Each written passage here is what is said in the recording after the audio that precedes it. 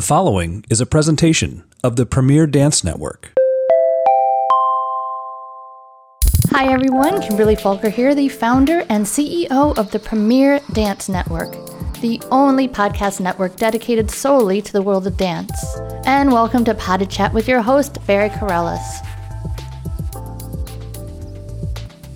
Hello and welcome back. Thanks for coming to chat. I am your host, Barry Corellis, and you are listening to Pod to Chat Talking Dance on the Premier Dance Network.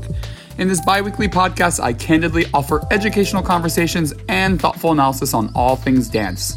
With my vast background as a director, choreographer, instructor, and dancer, I am happy to share my 18 plus years of experience with you, whether you're a professional dancer or just listening in for an insider's look into our fascinating art form. So put your earbuds in, grab a cup of coffee, sit back, and let's talk dance. Greetings, hello, how are you? I hope that you are healthy, I hope that you are well, I hope that you are remaining sane.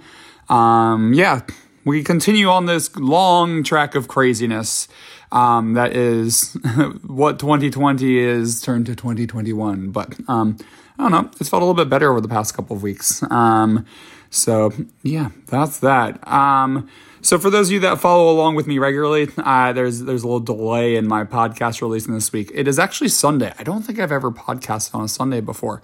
I'm a little late because I hurt my foot. Before it was the insurrection, now it's my foot.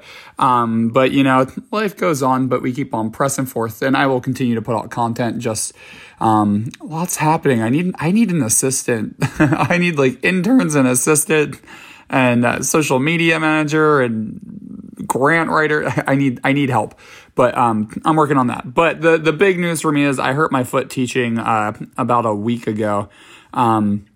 Slipped on a really slippery floor. I was just taking a step. I wasn't even dancing. And when I went to go throw my other foot down so I didn't face plant, I felt a click between my big toe and second toe. So, in good news, it's not broken. I didn't tear anything. I got an x-ray, so that there was none of that. But the physical therapist thinks that I have a minor sprain between those two toes and injured my joint. So last week was me figuring that out. So by the time that Thursday came around, I couldn't get around to getting a podcast out. I'm also choreographing something, but I'll get to that in a second. And we started rehearsals for that. So between teaching, choreography, doing things I shouldn't be doing, but then also dealing with my foot, things just got way behind and I didn't get to a podcast, but I'm still doing it and you will get it just a few days later. So I think you can handle it.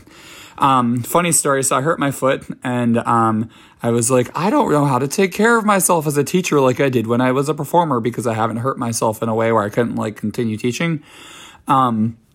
So who does this? I came home and while I was waiting to hear from my doctor to get it checked out, I was like, I need to learn something. So I pitched a story to Dance Teacher about teachers getting injured and that got accepted. And why throw more stress on your own plate when you just get injured? But that's me. So look for an article coming out in the next couple of weeks about that I'm writing about teachers getting injured versus performers getting injured. I'm looking forward to learning a lot. I don't know why I added that extra stress to my plate. It was completely unnecessary, but hopefully I gained something out of it in the end. That's that. What else? So I talked about choreography. I actually started working with one of my company artists, Weston Krakow, for Movement Headquarters last week with his partner, Ted Keener, who is also a dancer. So he is working as a guest artist right now with us. I've been really yearning to choreograph something other than solos. We're not a big company. We're new, so we don't have the funding to pay people for long enough to have them put themselves into pods and then pay for testing and all of that. So I thought that the safest way to create something other than solos where people can touch each other and interact was to work with a couple. So I started working with these two gents last week and we developed a new pod to do. Digital world premiere. It's going to be called Roses Are Red, but ... And I'm actually really proud of what we've created. The piece, it really focuses on how the LGBTQIA plus, et cetera, community, how we really struggle with public displays of affection with PDA. So obviously this is a Valentine's theme. But our communities, we don't always feel comfortable to do simple things like hold hands walking down the street, let alone like kiss or snog. Not that I'm really a snogger. Making out in public, okay? If you don't know what that is, watch Harry Potter.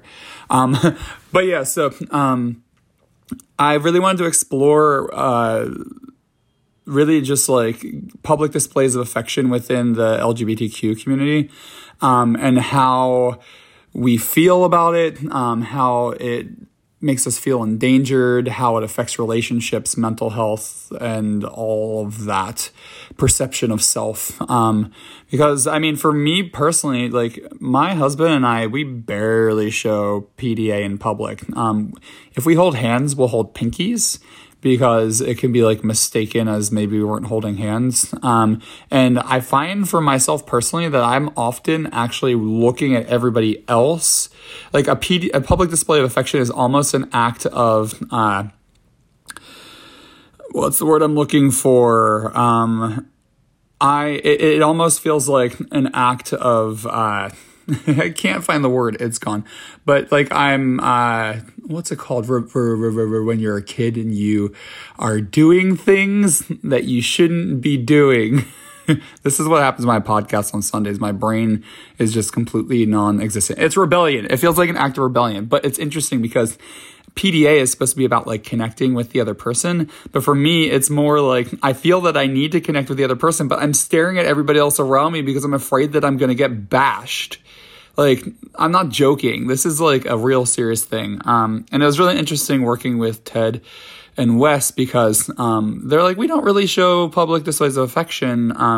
But at home, we're very affectionate. And then we started thinking about it, like talking about it, and they were like, well, we just don't think about it. Like, it's not like something we need. But I'm just curious if that is like a response to not feeling safe, or it's just the type of people they are. I know for my husband and I, we probably would be more likely to show public displays of affection, but we don't, because we don't feel safe. So that was a long explanation for my intro. But so I'm currently preparing to film that this week, and we will be offering a digital world premiere of Roses Are Red But. And it will come out on Valentine's Day. If you want early access to it, we're offering that to our Patreon subscribers. You can go to www.patreon.com/movementhq and become a subscriber there. Or we're also actually we're selling cookies, filled cookies for $14. We have a personal chef, Bernadette Cura, who has been volunteering for Movement Headquarters for a while and is also working on pairings for our Land of the Sweets immersive nutcracker coming up. A cocoa cherry rose and passion fruit violet cookies. There will be 4. For $14, and you can get them for yourself for Valentine's Day. If you want to have something sweet for yourself, you can get it for your Valentine's. You can send it to a secret Valentine. It's $14, and you'll also get early access to this world premiere as well. So if you are interested in purchasing some cookies, contact info@movementhqballet.org. Again, that's info@movementhqballet.org. It's $14, domestic shipping only. And all of those proceeds for the cookies go directly to Movement Headquarters because Bernadette is donating her services. And she is a wonderful chef and baker. I've had many of her creations. So that's that. Also, you can head on to our Patreon if you want to learn more about Land of the Sweets. We're still releasing content 3 times a month with that, and then we send a little extra treats. We're starting a workshop actually next week for tea and coffee. So we're about halfway done with our workshop for choreography for Land of the Sweets, and then we'll be moving on to building the immersive aspects of that after we finish that. Lastly, just in our intro announcements, It's a long intro, people. I'm continuing virtual beginner ballet classes on Fridays, 6:45 p.m. Eastern throughout February. They've been very popular throughout January. So if you would like to take those, you can reach out to me on Facebook, Instagram, or head to info@movementhqballet.org and send me a message there. It's $14 for a class, and we gather on Zoom, 6:45 p.m. Eastern Standard Time. All right. So this week's podcast, I feel like, I don't know, it's been such a dark year. And it's funny because they're like, yay, vaccines are here. And then they're like, new variants. The world is getting darker and more horrifying. Also, it's like the doldrums of winter. We've made it through the holiday season, which is warm, and it's getting darker from a lighter, like the sun being out more. And then I always feel like late January, early February is always just like the hardest time of the year for me to get through. I think it's just because it's been dark for a while. It's the coldest time here in the Northeast United States. And then on top of it, this year we have all these other things. So instead of doing something that's really like thoughtful and in depth for this week's podcast, I was thinking I would actually do an episode that was recommended by one of our regular podcast listeners who is constantly asking for different topics. So Angela Han, she's out in South Korea. Thank you for this recommendation. I'm going to do funny stories from the dance studio to the stage and beyond. So yeah, dance is, I think the experience of dance is generally just interesting. It's not like working in an office. It's not like playing sports. Like you're learning an art form that is a sport. So there is obviously that athletic aspect to it and a very physical, like the physical requirements to be a dancer, but we're also artists and we act. So there's also like having that to be a dancer, you have to have a willingness to let yourself go in the studio, to allow yourself to embarrass yourself. Like I often say to my students who are not thinking so much about they're not thinking so much about the acting aspect of dance when they're in technique class. I'll often mention to them, like, you do have to think about what your face is doing. You can't just have this, like, stare of concentration. You have to be willing to let yourself go beyond that and think about what you're doing. Like, if you think of Jim Carrey, like, I doubt that Jim Carrey went into, like, The Grinch or The Mask, depending on how old you are and what you know of Jim Carrey. I doubt that he just, like, was able to make those faces. My assumption is that he, like, stared in front of a mirror for hours upon hours and just, like, started making crazy faces. Didn't start. He made crazy faces over and over and over again and perfected them. So it's the same with dance. So you have to have like a willingness to go out of your comfort zone and be silly and make a fool of yourself to truly become a dancer. So you're going to hear an ambulance siren in the background because welcome to New York City. But going on. So dance, it's kind of a crazy experience. And then also like things happen beyond just the dancers. Like I've seen a set piece catch fire on stage when I danced with Houston Ballet. I've seen dancers miss their cues to come on stage during live performances, not like rehearsals, dress rehearsal, tech rehearsal, like they're supposed to be on stage to interact with somebody or to bring a prop on, and everybody's like waiting for them and nobody knows where they are. I've seen dancers trying to keep it together for rehearsal after a huge donor party the night before. I remember a dancer doing a port de bras forward in pliés. We had all been out till like 3 a.m. It was like, let's be with this donor and like keep them like have a good time and keep them interested in the ballet. But everybody went a little too crazy, and she put a broad forward at the beginning of bar in her pliés, and from the hanging over position with her head towards her knees, she ran out of the studio to the bathroom. To do what? I assume you can figure that out. But yeah, things like that happen.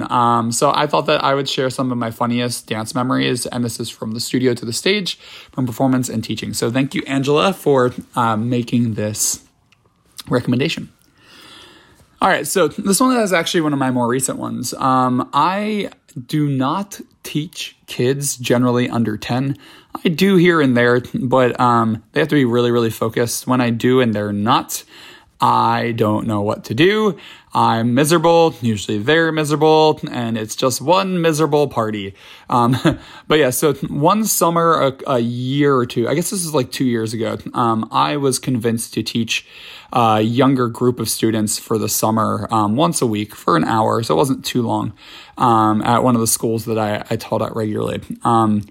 So I was obviously going into this not really like excited to be teaching it, but this is one of those situations that was one of the reasons why I don't want to teach that level. But at the same time, looking back at it, it was kind of funny. So this was an 8-year-old student, and it was their first time in a contemporary class. So they were just like, they had no idea what we were doing. They had taken ballet for a couple of years, but also at that age, it's kind of like more about play than it is about like structure. So we were doing isolations. If you don't know what an isolation is in jazz or contemporary, it's when you move just like one part of your body. So like maybe you move your head forward and side and back and side and forward and side and back and side, and then you draw a circle between those 4 points. That would be an isolation. Often you'll do like your head and neck. You might do your shoulders, your ribs, your hips. I even sometimes do knee isolations. So we had gone from the head to the shoulders and then the ribs, and we were working our way to the hips, and we were doing the front and the side and the back and the side, and then we started stirring it around.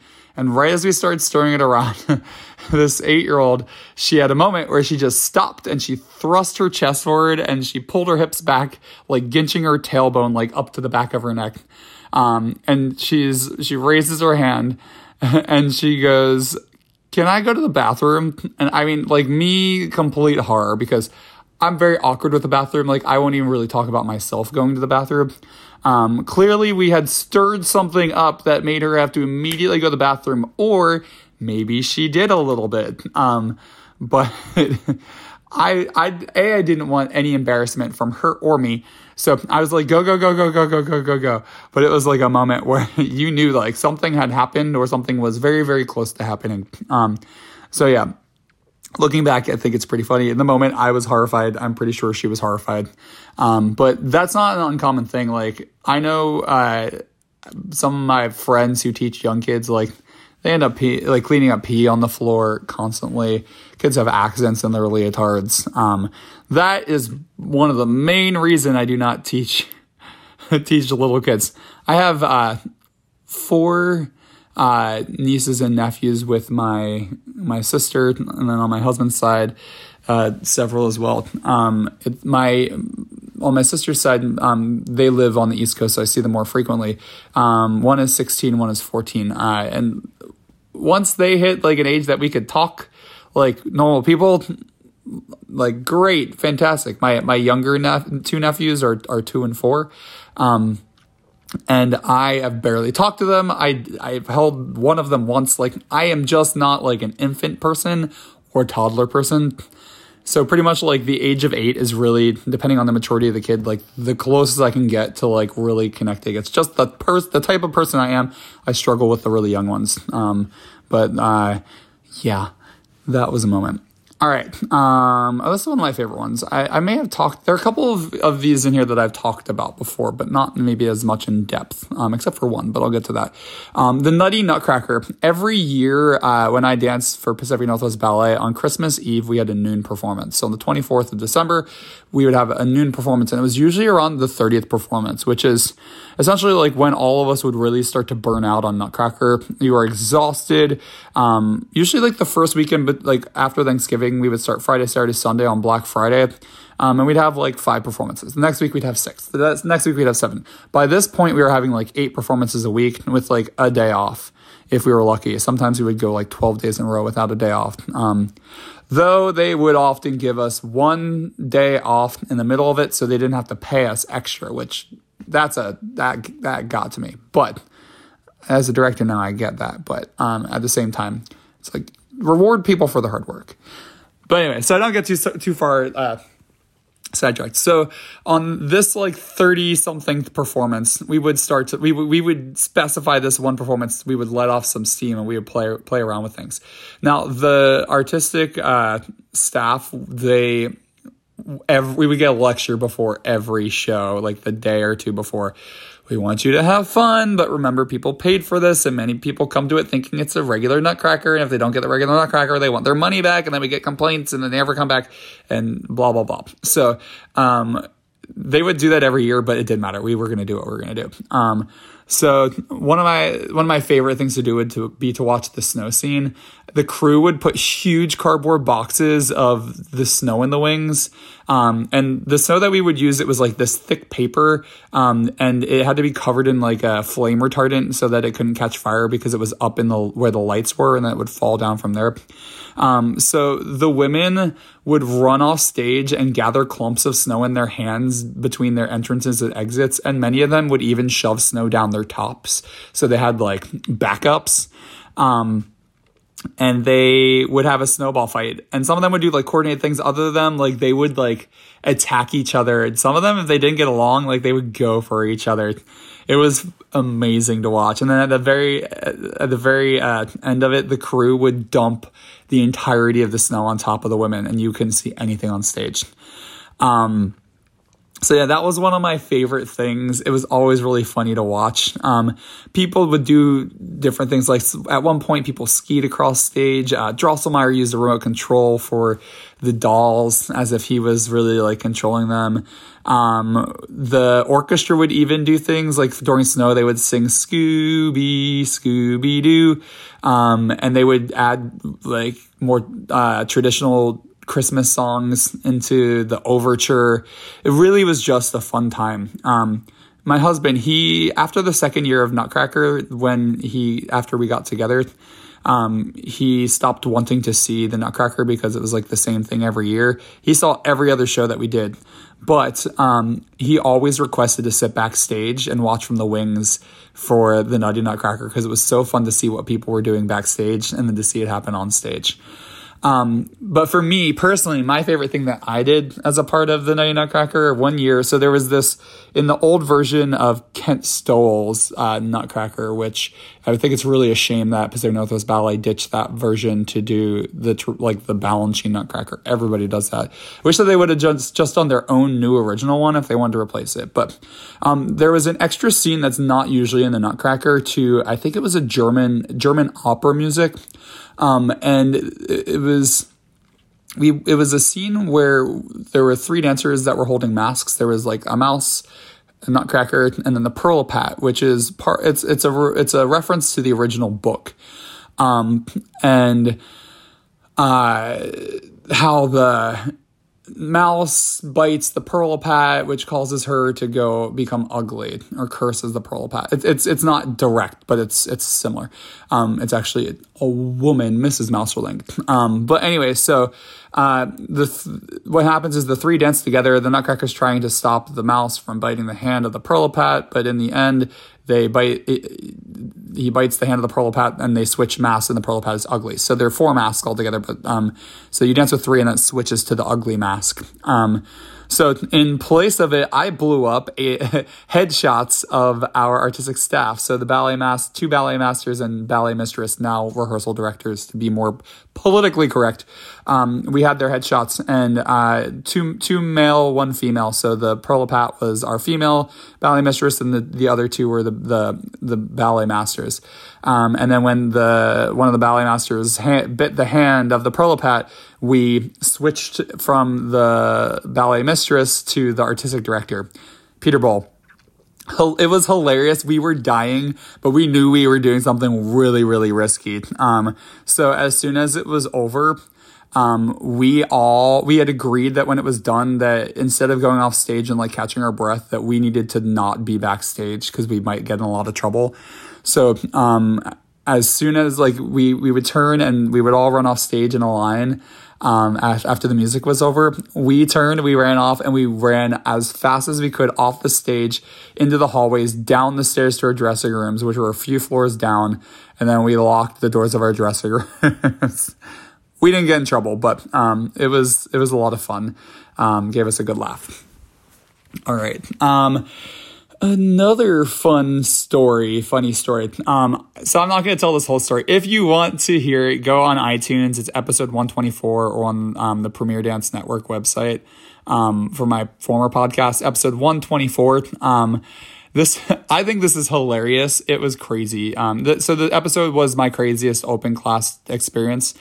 Back in, I think it was 2018. I think it was 2018. I had a woman who claimed to be younger than me, so in her early 30s, who started taking my class and also claimed to be a professional dancer. She was definitely in her 50s, and the reason she was a professional dancer was because she had created her own company. So I don't want to get too deep into that because I don't want to offend anybody who hasn't had any professional experience and created their own. This is a much more complicated situation. So please don't take offense if you feel that I'm speaking about you or to you. I'm not. It was a situation. But so this woman, she took my class, and the first time she took my class, she was disruptive, just like pulling out the bars and like forcing people to do things. And I was like, wait, like you don't come in and just like do things. Like this is how we set it up. And usually when you enter a classroom, you kind of like sit back and see what the culture of the classroom is, because every classroom is different. And then the next week she came late, but the studio, I was in a smaller studio and it was packed, and she just walked in and almost got hit by somebody. So I was like, go to the door. I was like, wait for me. And I was like, you need to open your eyes when you walk in the room. You can't just walk in and like do whatever you want. You could hurt yourself. You could hurt somebody else. And she got snappy, and I was like, look, do you want to stay here, or do you want to go, or do you want to leave? I was like, you're welcome to go back and ask for your money back. And she's like, I want to stay. So she stayed. So after class, she came up, she's like, I really like your class. She's like, you scared me at the beginning, but she's like, I think you have something valuable to give. And she came and took my class like once more. And I didn't see her for a few months. I ran into her in an elevator going to see an in-studio performance at Steps on Broadway. And she didn't even recognize me. She was like, hello, my name is this and that. She goes, who are you? And I was like, I know her name, blah, blah. I was like, you've taken my class. And she's like, oh. And she turns to her friend. She goes, he's a famous ballet teacher, which I thought was hilarious. One thing you should know, if anybody calls you a genius or famous, chances are you should maybe go in the other direction.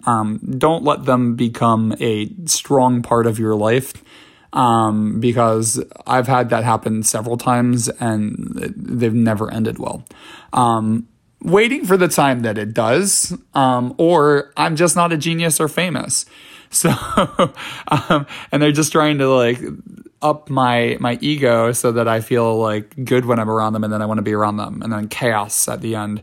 But anyway, so I thought that was funny, and then afterwards we were talking, and she was like, I really like your class. I'm going to come back. And in my head I was like, oh God, please don't, because she was already a problem every time she came. But so she comes back to class the next time, and she is raising a ruckus. She's running back and forth from one side of the bar to the other side of the bar, one side of the bar to the other side of the bar. And I go, blah, blah, can you please stop doing that? And she goes, oh, little me. She's like, leave me alone. I don't remember exactly. Go listen to the episode. It's been a couple of years. But she like talks back to me, and I was like, just stop going back and forth. So I'm like mad at this point. And I'm like trying to keep the class functioning, because teaching at Broadway Dance Center is crazy. Like you're constantly dealing with different things going on beyond just teaching, like getting the music going, making sure that everything is going according to time. Because you don't know who's going to show up to your class. You're essentially constantly altering your class, because maybe you developed a harder class and you realize the people that showed up can't dance at that level. Excuse me, because people can just show up in the time that they want. People can show up to the levels they want, not necessarily knowing what their the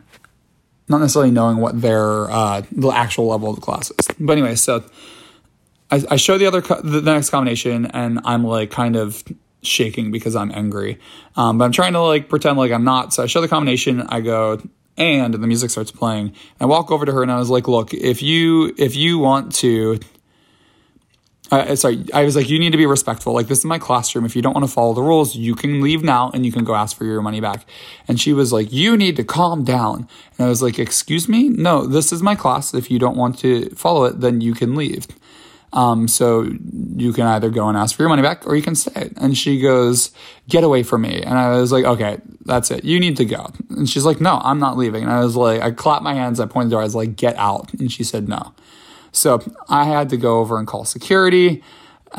Security had to come and take her out. They took her out. She was like, I don't understand why I can't be in there. I can get past this. And why can't he? And the security was like, well, ma'am, he doesn't want you in there. And when she realized that she wasn't going to get to go back, she suddenly was like, he tried to touch me inappropriately. And the security guard and I are friends. He's my buddy. And he knows me and he knows like my husband. And he's like, what? And she was like, and I saw him at a show at Steps and he tried so hard to come on to me that I had to shove him away from me. And he's like sitting there like, yeah, okay. Like, I am gay and I have a husband and I'm coming on to this like buxom 50-something-year-old woman who like, it just made no sense. So he got her out of there. And then I found out down the line that she actually had claimed that a film director who she had hired for her professional company to do a film on her, she had a lot of money, apparently mafia ties. But anyway, so she had claimed that when something went wrong with the relationship, she had claimed that he had sexually harassed her and had a foot fetish. And her boyfriend or husband at the time was a lawyer and he was suing him and they went to the New York Post to smear him. So there was actually an article smearing him in the New York Post. So somebody that I actually knew who this person was because they had issues with her as well, sent me the article. I sent it to Broadway Dance Center. She got kicked out of Broadway Dance Center. She's never allowed to go back again. So that was crazy, hilarious, nuts. Like in the time it was stressful, but I mean, looking back, that was just insane. So if you want to hear like that whole story in depth, go to episode 124 of Pod Chat Talking Dance. All right. Next, the Maypole dance in La Femelle Gardée. So La Femelle Gardée, we did Sir Frederick Ashton's version when I danced with Houston Ballet. And it's a comedic ballet. It's humorous. It takes place like in a farm. A mother wants her daughter to marry this simple-minded guy, Alain. And she's in love with another peasant and they're like behind the scenes doing things. Anyway, so the end of the first act is a dance around a maypole with a quarter ballet. And we were doing this dance and we were going around. And when you do a maypole, what they usually do is you get like a certain amount of people going one direction, a certain amount of people going the opposite. So one is like clockwise and the other is going counterclockwise. I think there were 16 of us. There might have been 24. But so everybody has a ribbon and we're dancing, we're skipping, we're going out and in and out and in, and the other group is going in and out and in and out, and we're all holding ribbons. And when we do it correctly, you weave the colorful ribbons into this like beautiful pattern, and it gets closer and closer together, and it's really cool to see. So one show we were doing that, and somebody must have missed going in, and then everybody ended up getting like backed up and pushed around, and nobody knew which like hole they were supposed to enter, because usually it's like every other you go in or out or in or out. But because of this, everything ended up weaving incorrectly, and it was like lopsided on one side. But this goes on for a while, and people are going on and on. It's not like we're just going to stop. We're in the middle of a live performance. And as it's starting to weave towards like one side of the stage, I can't remember if it was stage left or stage right, the maypoles, which is, I don't know how tall it was, 20, 30 feet tall and very heavy, starts to turn diagonally, and the bottom of it starts to tilt off the floor.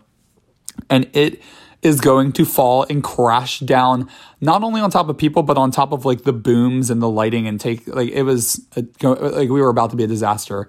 And there was one dancer who he had smart thinking, and instead of like feeling the need to stay in the choreography and save his job, he ran to the maypole and he sat on it. He just hugged it and sat on it and smiled and waved at the audience. So he saved the day, but everybody was freaking out because we thought that it was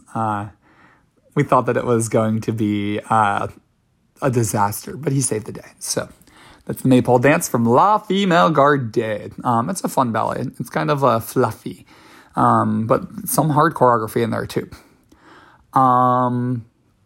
All right, next. Oh, the crying pas de deux rehearsal. Okay, so I did a gig with a modern dance company in Philadelphia, and we did this really hard pas de deux duet, whatever you want to call it, by Colin Connor, who I think he ended up directing the Limon Company the past couple of years, but he just recently left. Trying to keep up on my ballet trivia. But yeah, so Colin Connor, he was, I believe, a Martha Graham dancer, who also did a lot of choreography after he left that company. This was like a different situation. This was one of those companies where it wasn't like they were a full-time company or a seasonal company. They essentially would rehearse like in the evenings and then put on shows like 2 or 3 times a year. And I was hired to do two gigs with this company. It was like the Philadelphia Fringe Festival in 2012 and 2013, I believe. So there was one dancer who acted as their rehearsal mistress. And honestly, one of my least favorite interactions with any dancer I've ever had. This dancer, she was in her 40s.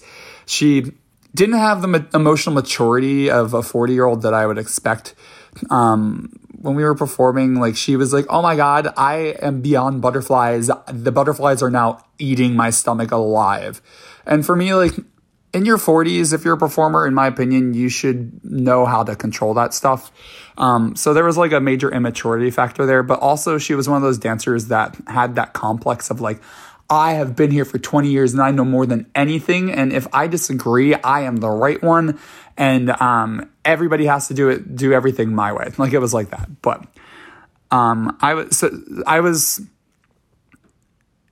she was staging this work. She was also one of those dancers that couldn't count. I remember when I danced for a modern company, one of my first gigs as a teenager, everybody would stand in the front of the room and clap and count over the music, and they just couldn't count on the music, which today I don't understand.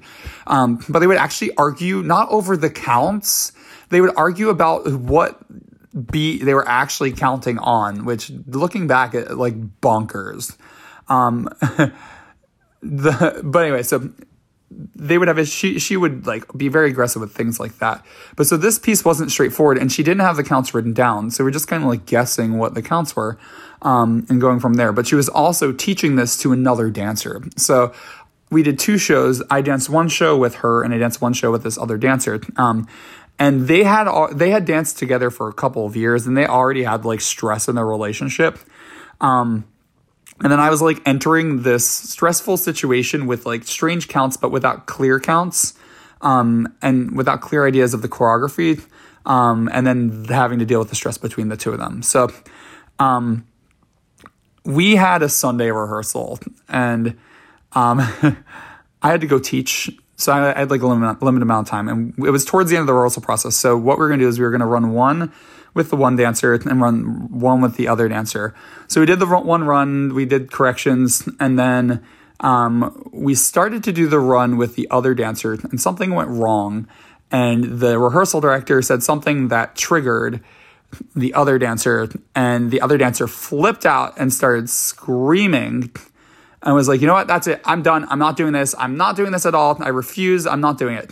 And she like put on her boots. It was winter. She put on her boots, put on her clothing, and left.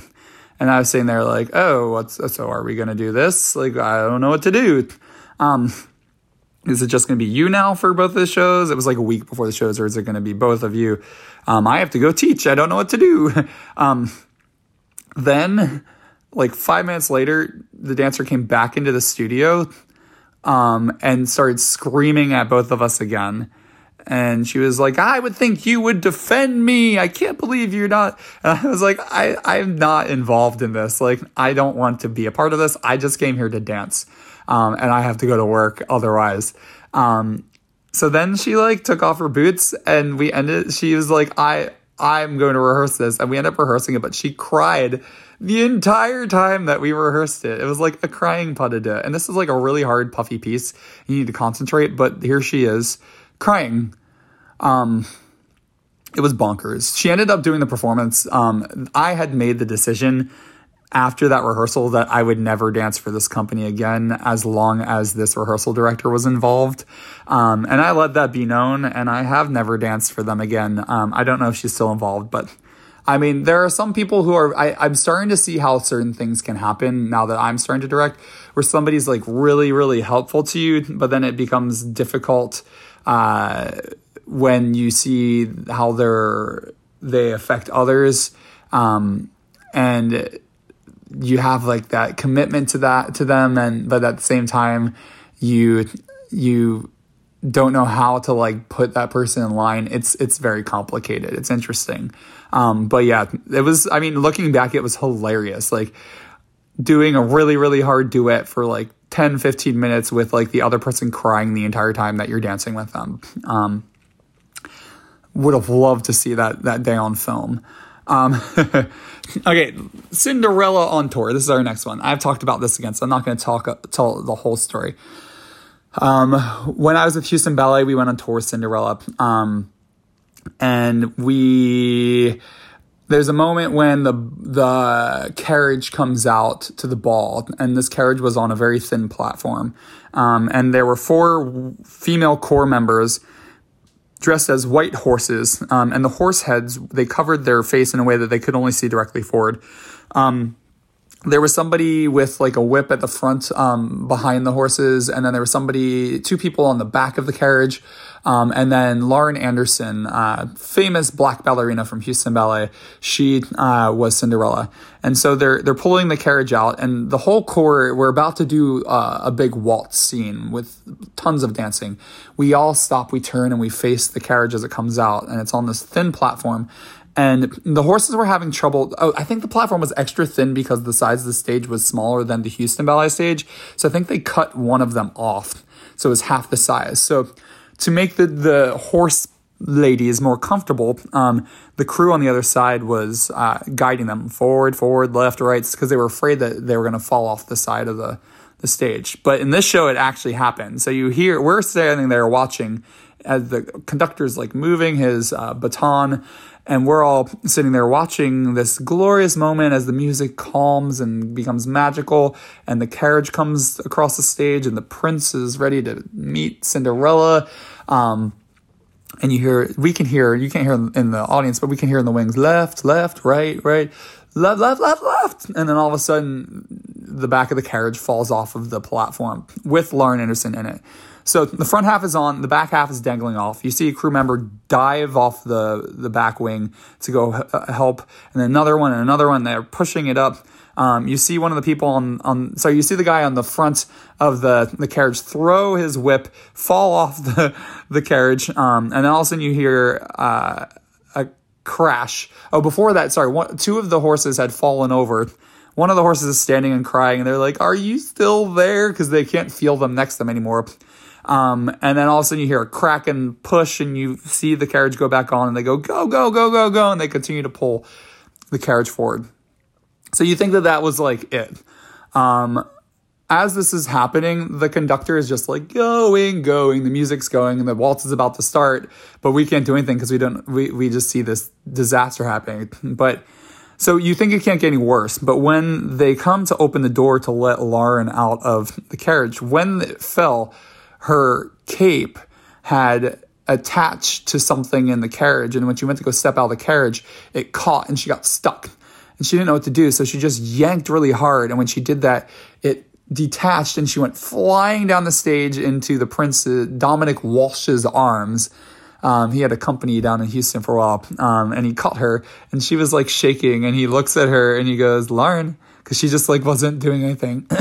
And he goes, "Lauren, we need to leave the stage." And she just like glazed eyes, like walks off stage, and we have to like start this waltz, and we're all cracking up. It was insane.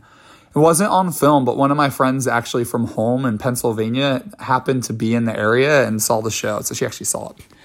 So yeah, that was a fun one. All right, I got 2 more for y'all. Okay, this one is not directly in a studio or off stage, but this is Valentine's Day, even though it was April Fool's when we did it, but it's a love one. So this is still dance related. When I lived in the dorms as a teen at the School of American Ballet, it was like right around the time that social media was really starting. We had MySpace, and we loved to play practical jokes on one another. Actually, I didn't. I wasn't really a part of that, but people would do it constantly to me. And then I would sort of like sit around in the background. But this was one that I had actually concocted. So there were 5 of us in our suite of roommates.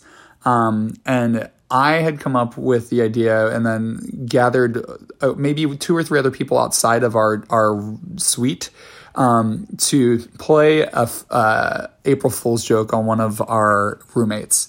He was more of a techie. He actually just retired as a soloist with American Ballet Theater, but he was really into like tech and computers and electronic music and things that like as kids most kids weren't into at the time. But we had found. We would do like AIM, AOL Instant Messenger. It was like text messaging, but before text messaging was really a thing. We had concocted this girl in, I think it was like South Carolina or North Carolina, who was like into everything that he was into, like dark clothing, electronic music, soccer, everything that he liked just happened to everything that she liked just happened to align with what he liked because it was us. So we actually had one of our close female friends who was in a different suite, so he could never catch us, and we would do reconnaissance. Like we'd make sure that he was in his room on his computer and somebody was there, and if he was leaving, that they would like there were always one would walk with him, but the other one would like run ahead and let us know if he was leaving the room. So for over a month, we had made this connection, and they were talking, and then we had a reveal where we actually we're like, surprise, it's us. But we did it in a way so that like it was in public because we were afraid he was going to flip his mind. But yeah, bored teenagers living together, it was essentially like, even though we were teenagers, it was like living in a college dormitory. So we were like much younger, but having like a college experience.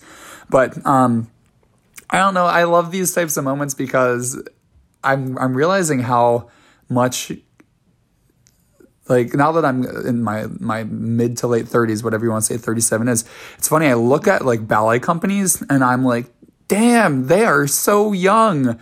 But at the same time, like so professional, so adult, like highest level of their game, where like so most people in other careers hit the highest level of their game, like they're between like their mid 30s and like their mid 60s. Like these are like teens and early 20-year-olds. So for me, it like brings some warmth and joy to my heart because it's like still these kids like performing at their highest level can still find ways to like have fun and be kids. So it was just hilarious to go through the process of like really like finding ways to have this person identify with him, knowing like all of his like deepest, most his deepest interests, and then cultivating this like romance. I mean, I feel bad in the end, but it was all in good fun. We did it because we cared and loved him and wanted to do something that would be funny in a memory. Yeah, that was a fun moment for us back as teens. All right, last one. In honor of the snowstorm that is supposed to hit New York tomorrow, I'm going to tell you a story about snow. We are supposed to get like 14 to 18 inches of snow tomorrow because there's a nor'easter coming. I love snow. So this is another Nutcracker story. typically in the Nutcracker, at the end of the battle scene, Clara throws a shoe at the the Mouse King, and it kills him. The way that we did it at Pacific Northwest Ballet, the actual like true Mouse King was this huge like wooden thing that would come out on stage, massive. And Clara would take her shoe and she would throw it into the wing past that. So it would look like she was hitting the Nutcracker because it looked like the back end of the Nutcracker was actually off stage. And every once in a while, because Clara was a child, she would miss or hit it, and it would stay on stage. So they would hire some additional like production people that were just like there for Nutcracker. So they weren't used to like how it functioned. And they didn't know necessarily that was like a normal thing. And there was one that I had become friends with. And what happened was Clara missed, the shoe was still on stage, and my friend, she had kicked the shoe off stage so that nobody else tripped over it, because it can actually become a danger that somebody could trip and hurt themselves on the shoe. So she had kicked it off stage.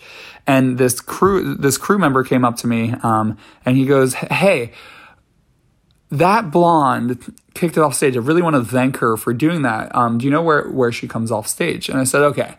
I was like, she comes off stage over here, but I need to give you some background so that you know exactly how to do this, because if you're waiting for her when she gets off stage, it's not going to go up. So I said, she's going to finish. As soon as she gets into the wing, she's going to fall down, and it's going to be very dramatic. She's going to fall down and she's going to completely collapse. And she's going to huff and puff, and then she's going to start sobbing. Not like a little like whimper. It's going to be a full out sob. Tears, not like she's being, she was being dramatic, but not like she's like just kind of upset. She's going to sob. You're going to have to leave her there for 2 to 3 minutes. Let her finish sobbing and catch her breath. And then as soon as she's done, then you can go up to her and you can thank her. And he's like, "What?" And I was like, "Yeah." I was like, Nutcracker is extremely physically and emotionally exhausting. It's really hard for us to get through it. And for some reason, she just can't keep herself together, and it helps her get through the shows. So every time she does snow, especially this spot, because it's a harder spot, that's what she does. And so if she runs off stage, it finishes. I wasn't there.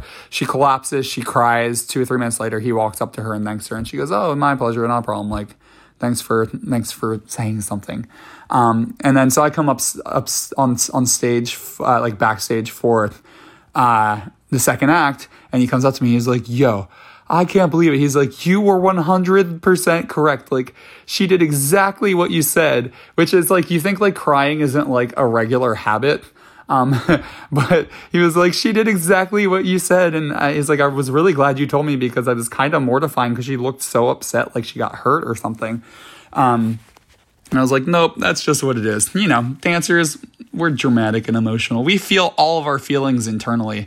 That's one thing I was saying about the pandemic. I was saying how dancers, I feel like every emotion we've had in the past year, we feel in very different ways than other people do, because we are taught to like internalize our emotions into our body and then move out of that.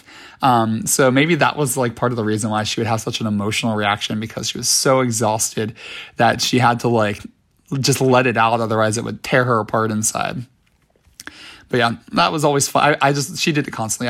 I'd laugh at her because it was just so funny. And she could laugh about it too. She knew it was ridiculous. So yeah, there we go. These are my funniest dance memories from studio to stage and everything in between. Thank you again, Angela, for giving us that recommendation for an episode. I hope that you guys enjoyed it. Thank you for understanding that this episode is a little bit late. I'm still trying to take care of this foot. Hopefully we'll be back on track in the future.